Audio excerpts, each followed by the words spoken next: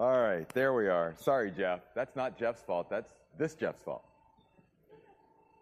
Hey, before the message tonight, a couple of reminders. Sunday's communion. Both services, 9 and 11 o'clock. Then next Wednesday is our pie fellowship. If you're bringing a pie or you'd like to bring a pie, please run that by Amanda Mason. Either email her, see her, give her a call. And then the Friday after Thanksgiving is Feed My Starving Children activity, open to everybody in the church, not just to youth and parents. And then that Sunday, the 26th, Josh and Anishka Dietz will be here to share their ministry in Prague, Czechoslovakia. And we're looking forward to having them as well. All right, Acts chapter 19 tonight. Acts chapter 19. Paul goes from Corinth to Ephesus. And we know both of those cities well, if you know your New Testament, because Paul eventually wrote letters to the Corinthians and also to the local church in Ephesus. And I think tonight you're going to have maybe even a better understanding of why Paul said certain things in the book of Ephesians after you understand what was going on in the city of Ephesus in Acts chapter 19. I want to break the chapter down this way. There's going to be the foundation, the way, the reality, the worship, the revival, and the victory. And we're going to pretty much quit at verse 20, and I'll tell you why once we get there. But first of all, the first 7 verses, I want to talk about the foundation. And what I mean by the foundation is faith in Jesus Christ, salvation through Jesus. That has to be where it starts. Even Paul said to the Corinthians, there is no other foundation other than the Lord Jesus Christ. But then he goes on to say, be careful how you build upon that foundation. 1 Corinthians chapter 3. Why do I say the first 7 verses are all about the foundation? Faith in Jesus Christ will follow along with me. While Apollos was in Corinth, Paul went through the inland regions and came to Ephesus.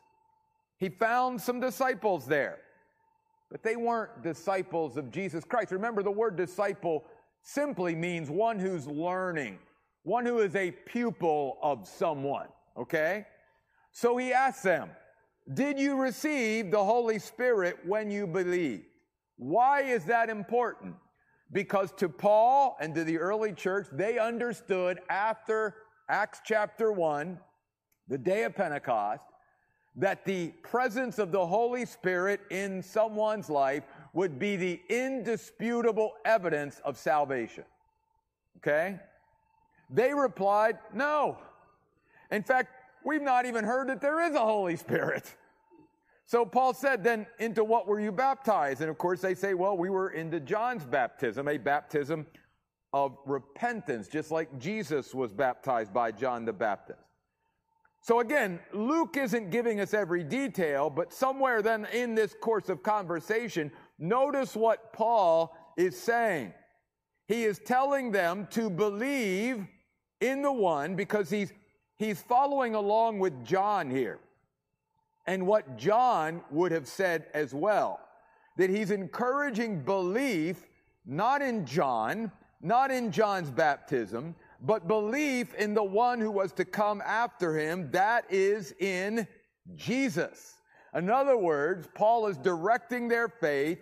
They are to give themselves up to Jesus. They are to entrust themselves completely to Jesus. That's what belief and faith is. When they heard this, again, Luke's not giving us all the details.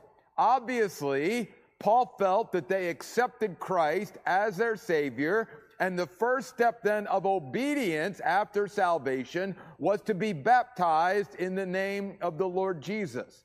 And when Paul then placed his hands on them, the Holy Spirit came upon them, and they began to speak in tongues and prophesy. there were about 12 men in all. So you'll notice also there was immediate evidences of the indwelling of the Holy Spirit once they were saved. So you have here a pattern, if you will. They believed in Jesus, they received the Holy Spirit, and they were baptized.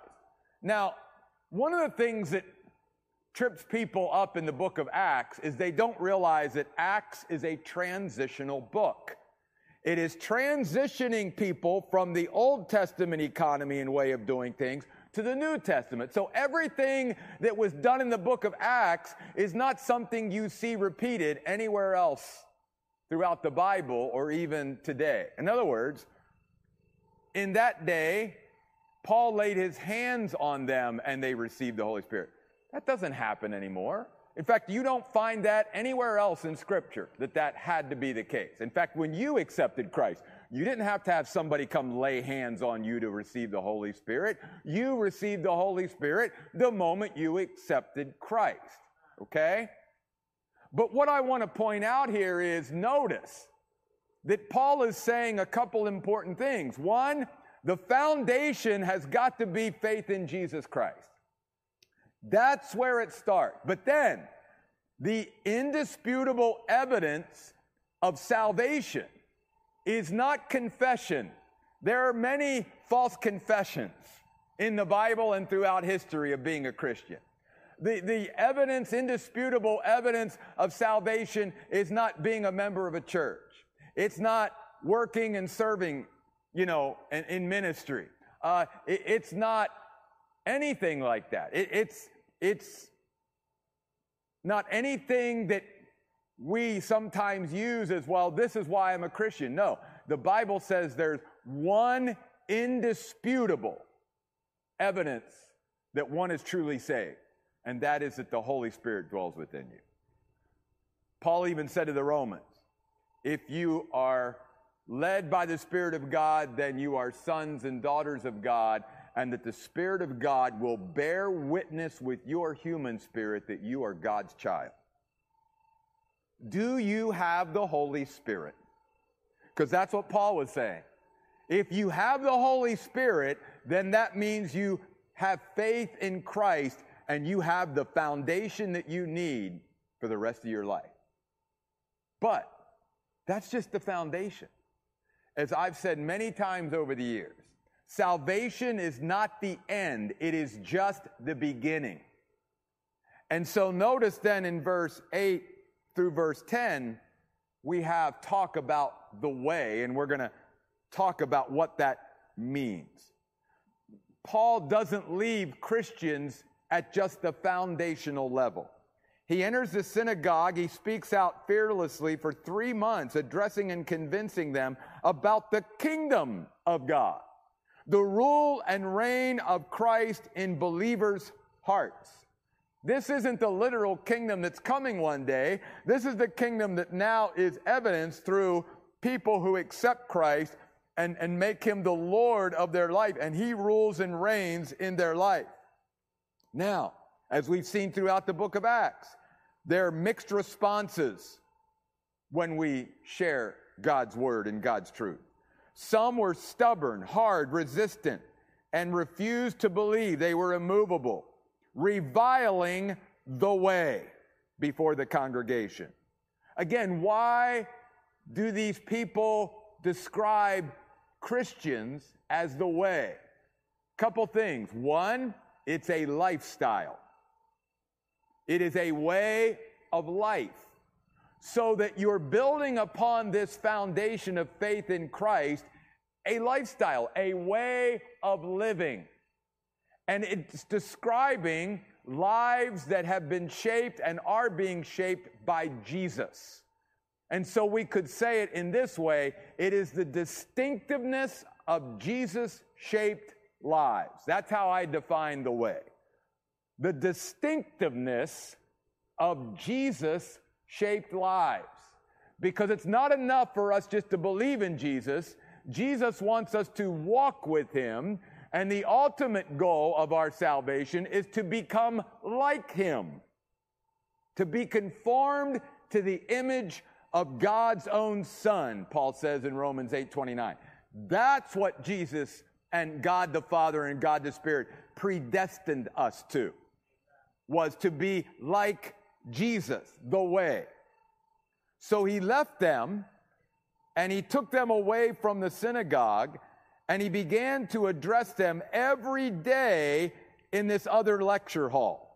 And this went on, notice, for 2 years, so that all who lived in the province of Asia, both Jews and Greeks, heard the word of the Lord every day for 2 years. What was God doing here? Well, first of all, important principle. God needs to work in us before God can powerfully work through us. So again, let's go back to the first 7 verses. Foundation, belief and faith in Jesus. The evidence of that salvation or faith in Jesus will be the Holy Spirit. One of the first things we should do as a Christian after receiving Jesus Christ and having the Spirit come and indwell us is to be baptized, to be identified publicly with Jesus Christ. And then when the Spirit does come in, there will be evidences of His presence in our life. Okay? That leads to a way of life, a lifestyle. And not a once-a-week lifestyle, an everyday lifestyle. Because God wants to work in us powerfully so that then He can work through us powerfully. So you see the progression here. Now, I want to go back, though, because you know, ever since we had that family meeting about the phase 2 and all of that, I've been sharing how God has been impressing upon me to encourage faithfulness of our people, especially in our context, faithfulness to the house of God. It's one of the things that we as Christians are supposed to be faithful to in our lives. Let's go back to those 2 words in verse 9, every day. Now, I'm not saying we show up at church every day, but what that tells us is there are certain disciplines and things that we should be building into our lives as part of our lifestyle that we do on a very consistent and regular basis. And again, it is the cumulative effect of just doing these things over time that produces our spiritual growth. We live in a very experiential culture in society, and that kind of mindset has crept into the church, where many people in the church today just go from one experience with God to another experience.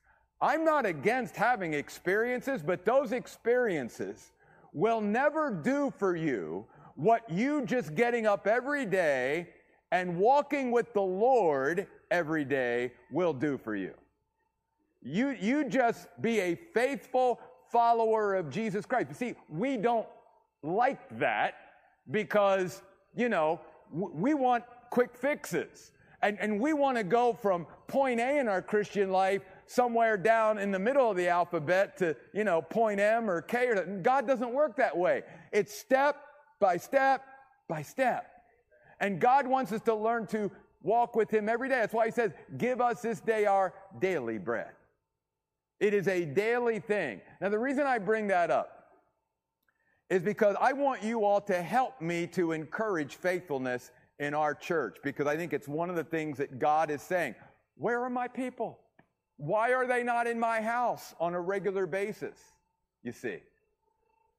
Let me share something I think it's a little eye-opening. If you or I were to attend every Sunday of the year and every Wednesday of the year, which no one's going to do, right? But let's just say, for the sake of this, you attend every Sunday and every Wednesday. Do you know the amount of hours that comes up to is less than 1/4 of 1% of all the hours that you will spend doing something for the rest of the year? And that's why sometimes even I feel like we're fighting a losing battle in a lot of ways. because all of us allow ourselves to be bombarded so many more hours of our life throughout the year with all the garbage of the world, and somehow we think that a few hours every week at church is somehow going to counteract all the garbage that we're exposing ourselves to the rest of the year. That's hard. And that's just if we were just faithful. And that's why, though, we need an everyday walk with God. Because we need more than even just being faithful to church in order to counteract all the other hours that we are immersed in the world, hearing all the stuff that's swirling around us. The way. A lifestyle. An everyday lifestyle. Something that we do consistently and regularly. Now, when we go from the foundation to the way, that's going to lead us into a reality. And the reality is that once we start growing spiritually, we're going to begin to encounter an invisible spiritual world. We're going to begin to encounter opposition spiritually. Okay? And as God works in us and powerfully works through us, look at verse 11. God was performing extraordinary miracles, mighty works, expressing his power, God's power, through Paul's hands. So there again, God was working powerfully through Paul, but that's because Paul allowed him to, first of all, work powerfully in Paul. He had the right foundation. He was a member of the way. It was a lifestyle every day for him. So that even handkerchiefs or aprons that touched his body were brought to the sick and their diseases left them. Listen, God can extend himself and express himself any way he wants to. Okay? That's all I'll say about that. But then notice the end of verse 12. There were also evil spirits present who went out of them. And this is the reality of the cosmic conflict that, especially as we grow, we're going to become aware of and be confronted with, because it goes all the way back to the very first book of the Bible, Genesis, to Genesis 3:15, after the serpent, which was sort of the embodiment, if you will, of Satan, tempted Adam and Eve, and they fell. What did God say to the serpent? He said, there's going to be a battle here between you and the woman. There's going to be now a conflict. You and the woman are going to be at odds. And then he goes on to say, and her offspring is going to be in conflict with your offspring, serpent. And her offspring is going to wound your head. Your offspring is going to wound her heel. And so God is basically saying, once the fall of man happened, we entered into this cosmic conflict. That everything that you and I experience, even as human beings on earth, is not just human, earthly. It goes way beyond that. It is the conflict of God against Satan and good against evil. And we see it played out on our earth every day. I think we all realize, right, as Christians, that whole mess in the Middle East, that isn't just a conflict between Hamas and Israel, and if you want to throw Iran and whoever else you want. That's a conflict between God and Satan. That's a conflict between good and evil, and it's going to continue to be that. And the more you and I walk in the way of allowing Jesus to shape our lives, the more we're going to become aware of this invisible spiritual world around us, and the more we're going to face opposition from that spiritual world. Notice, some itinerant Jewish exorcists, verse 13, tried to invoke the name of the Lord Jesus over those who were possessed by evil spirits, saying, I sternly warn you by Jesus, whom Paul preaches. Now 7 sons of a man named Sceva, a Jewish high priest, was doing this. But the evil spirit replied, and don't miss this. First of all, the evil spirit said to them, I know about Jesus. Folks, that word know is a word that means I know him by experience. And boy, did he. Because let's not forget, every evil spirit or demon or whatever you want to call them was at one time an angel in glory before they fell. Understand that. These are angels, fallen angels, who at one time saw the Lord of glory up there in heaven. They are very well aware of who Jesus is. But then don't miss this. He also, the evil spirit says, oh, and I'm acquainted with Paul. In other words, this Paul guy, he's living in such a way that he is posing a threat to our kingdom. The kingdom of Satan, the kingdom of evil. So he's come on our radar, is what the evil spirit is saying. And we have now made it our business to become acquainted with Paul. Because let me say this at this point. Any Christian who is building on the foundation of Jesus Christ in their life and walking in the way of Jesus is going to eventually become a threat to this other kingdom. And if you are being a threat to the other kingdom is going to become acquainted with you, and they're going to put a target on your back. But then notice what the evil spirit said to these other 7. Who are you?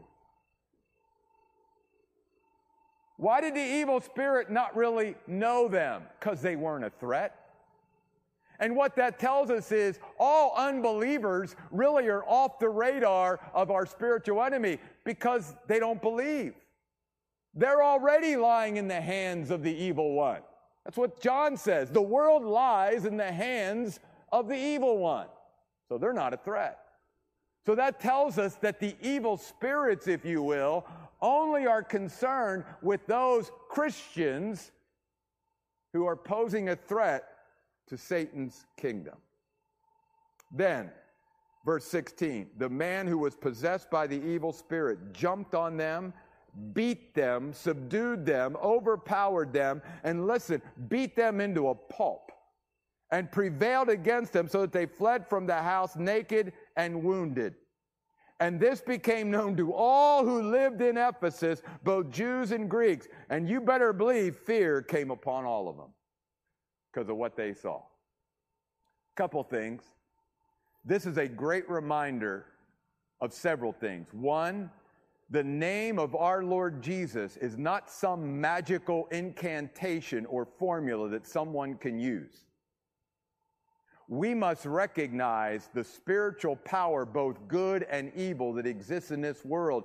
And it is something on both sides that we better respect at all times and realize what we're dealing with and not be trite about it. Because,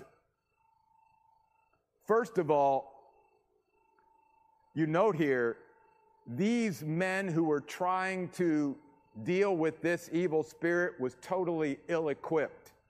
First of all, they didn't have Jesus as their foundation. They weren't living the way. They were just simply trying to use Jesus' name. And Jesus' name and power will not be used by those that have no dealings with him, first of all. And second of all, even for those of us that know him, we better be very careful about delving into this spiritual world. We better respect it. We don't have to be afraid of it. But here's the thing. Even the Word of God says, we're not greater than they are. The one who is in us is greater than they are. So we need to make sure that we are being very careful and very cautious. Listen, in my 39 years of pastoral ministry, have there been times that I have dealt with demon-possessed people and demonic spirits and all that? Absolutely. But I didn't go looking for it. I didn't go running after it. That's not what the Bible tells us to do. In fact, the Bible tells us, for the most part, resist the devil and he'll do what? he'll flee. The Bible never tells us to run after the devil and pick a fight. So the only time you and I should be engaged at a level like we're seeing here in Acts 19 is if we are being led by the Spirit of God to do it. Otherwise, again, sort of like I said Sunday, we're going to be fighting a battle that we have no business fighting, and we're going to be in over our heads real quick. Real quick. And I've seen it.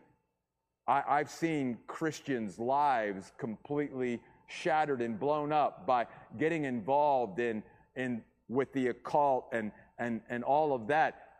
In their own intent, they wanted to try to help, but they were not yet equipped to be able to deal with what they were dealing with. Now, here's what I want us to see, though. This, verse 17, became known, and not only did fear come over them, but notice what else was the result. The name of the Lord Jesus was praised. Why? Because the people in Ephesus were seeing the power that they saw in the occult and in these demonic evil spirits was superseded by the power of Jesus that was being demonstrated through Paul. And there was now this reverence and respect for Jesus that they had never had before. And there was now a worship that was happening for Jesus Christ because of what had went on there. Basically, a failed exorcism, if you will. And God allowed that to show the people of Ephesus, first of all, these two powers exist and they are real. There is a reality there that we need to be aware of. But at the same time, God also allowed it to show very clearly that Jesus Christ is the greatest of all, and there is no power greater than his power. And that you and I can be comforted with verses like, he who is in us is greater than he who is in the world. We don't have to be afraid of this invisible spiritual world. And there's not a demon behind every bush. So we don't have to live that way. But we do have to respect and be aware of the reality, especially, as I said, in this progression that we see played out here of someone who's built their life on the foundation of faith in Jesus Christ, has the indwelling Holy Spirit, is living every day in the way, allowing Jesus Christ to shape their life. You and I then will begin to be posing a threat to Satan's kingdom, and we will become more aware of the spiritual world that exists around us, and we will also then be looked at as a threat that they will oppose and try to derail and discourage and all of that. That's what we call spiritual warfare, right? Now maybe we have a greater understanding of why, out of all the letters that Paul wrote about spiritual warfare to, why did he write Ephesians chapter 6 to the church at Ephesus? You see, because Ephesus was a center of the occult. We know that because notice then what it says in verse 18 and 19. And this is the revival that takes place. Many of those who had believed came forward confessing and making their deeds known. Large numbers of those who had practiced magic collected their books and burned them up in the presence of everyone. When the value of the books was added up, it was found to be a total of 50,000 silver coins. In that day, that's a lot of money. Ephesus was a stronghold of Satan. Remember what Jesus said? I'm going to build my church and the gates of hell will not prevail against it. Jesus saying, I'm so powerful and I'm so great that I can plant a church in Ephesus right at the stronghold outside the very doors of hell, and they're not going to do a thing about it. That should give us courage and comfort. And so you see this revival take place. These people now are turning away from the darkness and turning to the light of Jesus Christ because his name is being lifted up. He's being declared greater than all of the evil spirits and demons and all the darkness that these people have worshiped for years and years. And what does it take to bring about revival? Well, first of all, revivals are simply an act of God's choosing. It's not like, we can manipulate God in some way, and that means if we put the quarter in the right way that He's going to bring revival. But what it does mean is that there are times where when God sees people do what these people did, He knows how open they are to His working. Notice, they are bringing what was in the dark into the light. That is one of the keys to experiencing revival in all of our lives. Bringing what we are hiding in the dark into the light. Because it's only when you and I bring into the light what we're hiding in the dark can God deal with it and be overcome. And we experience victory. That's why all the way again back in the book of Genesis, what did Adam and Eve do wrong once they sinned? They tried to hide. That's the natural reaction. We're going to hide our behavior. The problem with that is the only one that can help us to have victory over that behavior and that sin and that addiction is God. And as long as we're hiding it, pretending like it's not there and we're not willing to acknowledge it and confess it, God can't do anything with it. But God can certainly, when we're willing to bring it out into the light and say, God, here it is. This is what I am. This is what I've done. That's when revival can happen. That's when repentance happens. That's when transformation happens. When we bring what has been in the dark out into the light. And if you study revivals down through history, that's exactly what you see happening. You see happening what they did in Ephesus. That all of a sudden, even Christians and people that were hiding things, all of a sudden said, Lord, this is the reality of my life. This is who I am. I've been faking it, trying to make it, and I've been just fooling myself and fooling others. But this is the reality, God, and I know that, Lord, now that I brought it out into the light, you can heal it, and you can fix it, you can do something with it, but not as long as we hide it.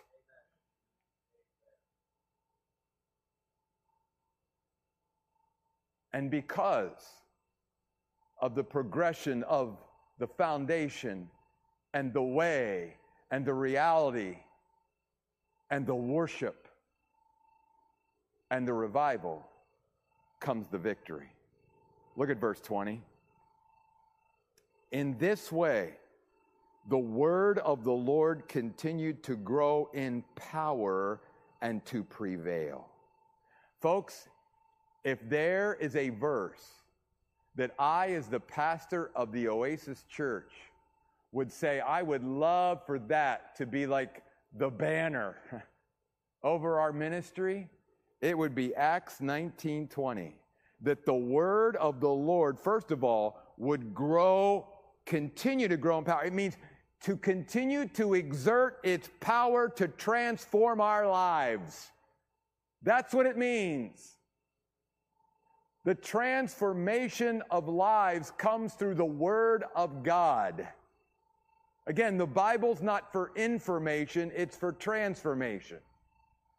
And we have so many Christians today going from Bible study to Bible study, accumulating a lot of Bible knowledge and Bible facts, but it never changes who they are. God wants us to be changed, again, so that we can be more like the way, the truth, and the life. And allow Jesus to shape our lives into a distinct lifestyle that happens every day. And then don't miss these last three words. And to prevail. That means to be able to overcome and bring victory to people's lives. Isn't that what Jesus said to all the churches in Revelation?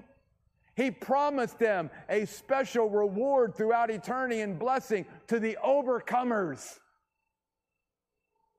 to the ones who would prevail and see victory in their life. How does that come? By allowing the Word of God to continue to exert its influence, to transform our lives, to become more like Jesus every day. And in that way, we see victory. That's how we prevail.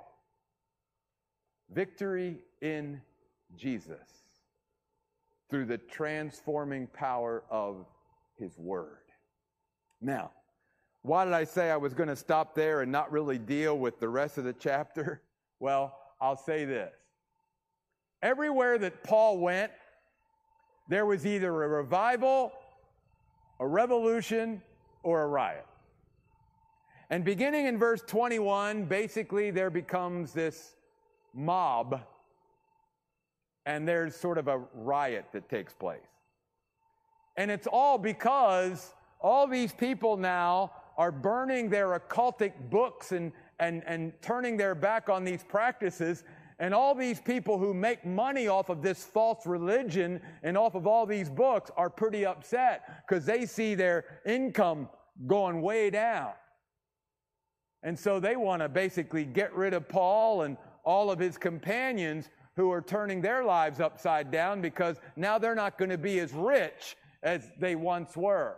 But eventually, by the end of the chapter, one of the officials in Ephesus gets everybody in the mob calmed down and basically says, look, we're not going to be like this. This is insulting to who we are as Ephesians. If you guys want to deal with this, we have court systems and courts to deal with this. Let's take this to our judges, but let's not deal with this in this manner. And he calmed everybody down, and everybody sort of went their own way and diffused the situation. But you can see, this is what God, that's what His Word does. It upsets things, you know. And so I hope tonight that all of us, we've got the right foundation.